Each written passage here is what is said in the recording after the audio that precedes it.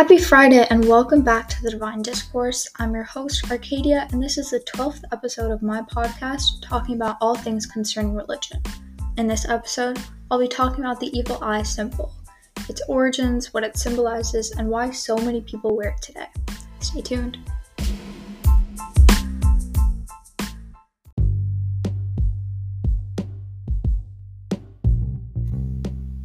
The belief in the evil eye, a concept rooted in the idea that malevolent gazes can bring misfortune or harm to individuals, is a prevalent superstition found in diverse cultures around the world. The origins of the evil eye belief are ancient and shrouded in the mists of history. This episode aims to explore the early adopters of the evil eye belief and the reasons behind its emergence in human culture. The earliest documented records of the evil eye belief can be traced back to ancient Mesopotamia, dating to around 3000 BC. In these early civilizations, it was believed that certain individuals possessed the power to cast curses through their envious glances. This region was characterized by a complex interplay of polytheistic religions, magic, and mysticism. The evil eye was considered one of the malevolent forces that can inflict suffering, illness, or calamity on those who attracted the attention of the envious person. To counteract the effects of the evil eye, Mesopotamians developed various protective measures, including amulets and incantations. Amulets, often in the form of charms, were worn by individuals to shield themselves from the malevolent influence of the envious gazes. These amulets featured symbols and inscriptions believed to repel or deflect the negative energy. In addition to amulets, Mesopotamians relied on magical rituals and spells performed by priests or individuals skilled in the art of protection. These rituals often involved recitation of incantations and the use of symbolic objects to ward off evil forces, including the evil eye. Mesopotamian deities were also invoked for protection against the evil eye. Gods and goddesses associated with healing and protection, such as Shamash, the sun god, and Ishtar, the goddess of love and war, were believed to offer safeguarding powers against malevolent influences.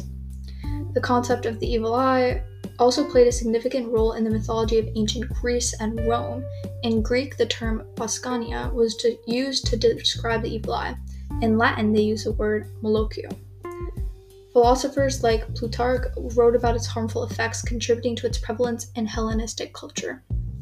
The evil eye in ancient Rome was perceived as a malevolent gaze or stare capable of bringing harm, illness, or misfortune to the person, property, or livestock it was cast upon. This belief was often associated with envy, as it was believed that those who coveted another's success or possessions could inadvertently cast the evil eye. Roman deities were invoked to seek protection from the evil eye. Deities associated with healing and protection, such as Apollo, Diana, and Venus, were often revered and besieged for safeguarding individuals and their possessions from malevolent influences. The concept of the evil eye also adapted and merged with Roman Christianity as the empire embraced Christianity in the later centuries. Elements of the belief in the evil eye can still be found in some modern Christian practices, such as the use of holy water for protection. The concept of the evil eye is also mentioned in the Quran, the holy book of Islam.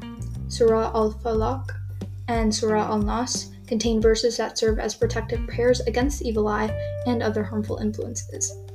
These verses emphasize seeking refuge in Allah from the envy and malevolence of others. The Hadith, a collection of sayings and actions of the Prophet Muhammad, provides further insight into the concept of the evil eye in Islamic belief. Hadith describe the Prophet's guidance on how to protect oneself and others from the evil eye, including the recitation of specific supplications and the use of protective practices. Islamic belief in the evil eye is rooted in the idea that the malevolent gaze of envious individuals can bring harm, misfortune, or illness to those it falls upon. Envy, or hasad, is considered a dangerous spiritual and psychological force, and the evil eye is seen as an expression of this envy. To protect against the evil eye, Muslims also often use various talismans and amulets. The nazar, or blue and white eye-shaped amulet, is commonly employed in many Islamic cultures. Other charms and inscriptions from the Quran or Hadith are also used to ward off the malevolent influence. The evil eye symbol is often incorporated into home decor. People hang evil eye talismans on their doors, windows, or inside their homes to protect their living spaces from harmful influences. Additionally, evil eye-themed home goods such as decorative plates, wall hangings, and lamps are used to add a touch of protection and tradition to interior design. In some cultures, especially in the Mediterranean and Middle East, protective rituals and practices against the evil eyes are still performed. These may include traditional ceremonies for newborns, brides, or individuals who have experienced misfortunes. During these rituals, prayers, incantations, and symbolic gestures are used to safeguard against the malevolent gaze. In the modern world, the concept of the evil eye has adapted to contemporary contexts. Some people may use smartphone apps or digital representations of the evil eye as a form of protection, combining traditional beliefs with technology. The evil eye has gained international popularity and recognition. It is no longer limited to its regions of origin, but is widely available and recognized worldwide. This globalization has led to commercialization of the evil eye symbol, with its use in various consumer products and the souvenir industry. One of the primary issues with the commercialization of the evil eye is the appropriation of a sacred symbol or belief from its cultural context. When the evil eye is used without understanding or respect for its cultural significance, it can lead to misrepresentation and misinterpretation, and even perpetuate stereotypes and misconceptions. In the process of mass production and commercialization, the authentic meaning and cultural significance of the evil eye may be diluted or lost. It becomes reduced to a mere fashion statement or decorative item stripped of its historical and spiritual depth. The negative commercialization of the evil eye can involve the exploitation of traditional artisans and crafters. When traditional designs are mass-produced, often in cheaper labor markets, it can lead to the undercompensation of the communities responsible for its creation. The importance of the evil eye comes down to individual beliefs. Some people strongly believe in its protective qualities and take measures to ward off its effect, while others may view it as a symbol of tradition and cultural heritage without attaching deep belief in its supernatural powers. The last thing I'll be talking about in this episode is witches using the evil eye. Witches are often portrayed as individuals who can harness the power of the evil eye, but it's important to note that not all witches are associated with malevolence. Some witches use the concept of the evil eye in both positive and negative ways depending on their intentions and beliefs.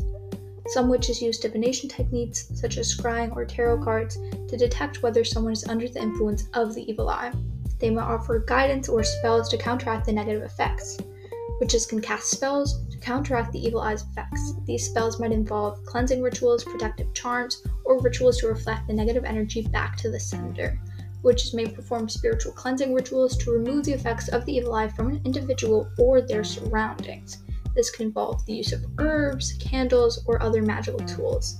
In some cases, witches may use their skills to bind or banish the negative energy of the evil eye. This can involve creating protective barriers or redirecting the harmful energy away from the affected person. In summary, the backstory of the evil eye is a tale of ancient beliefs, cultural traditions, and superstitions that have persisted for millennia. It has evolved and adapted across different cultures and continues to be a prominent aspect of daily life in many regions, serving as both a symbol of protection and a way to explain the unexplained misfortunes that befall individuals and communities. Whether it's viewed as a mystical force or a psychological explanation, the evil eye remains a fascinating and enduring concept in the realm of folklore and superstition.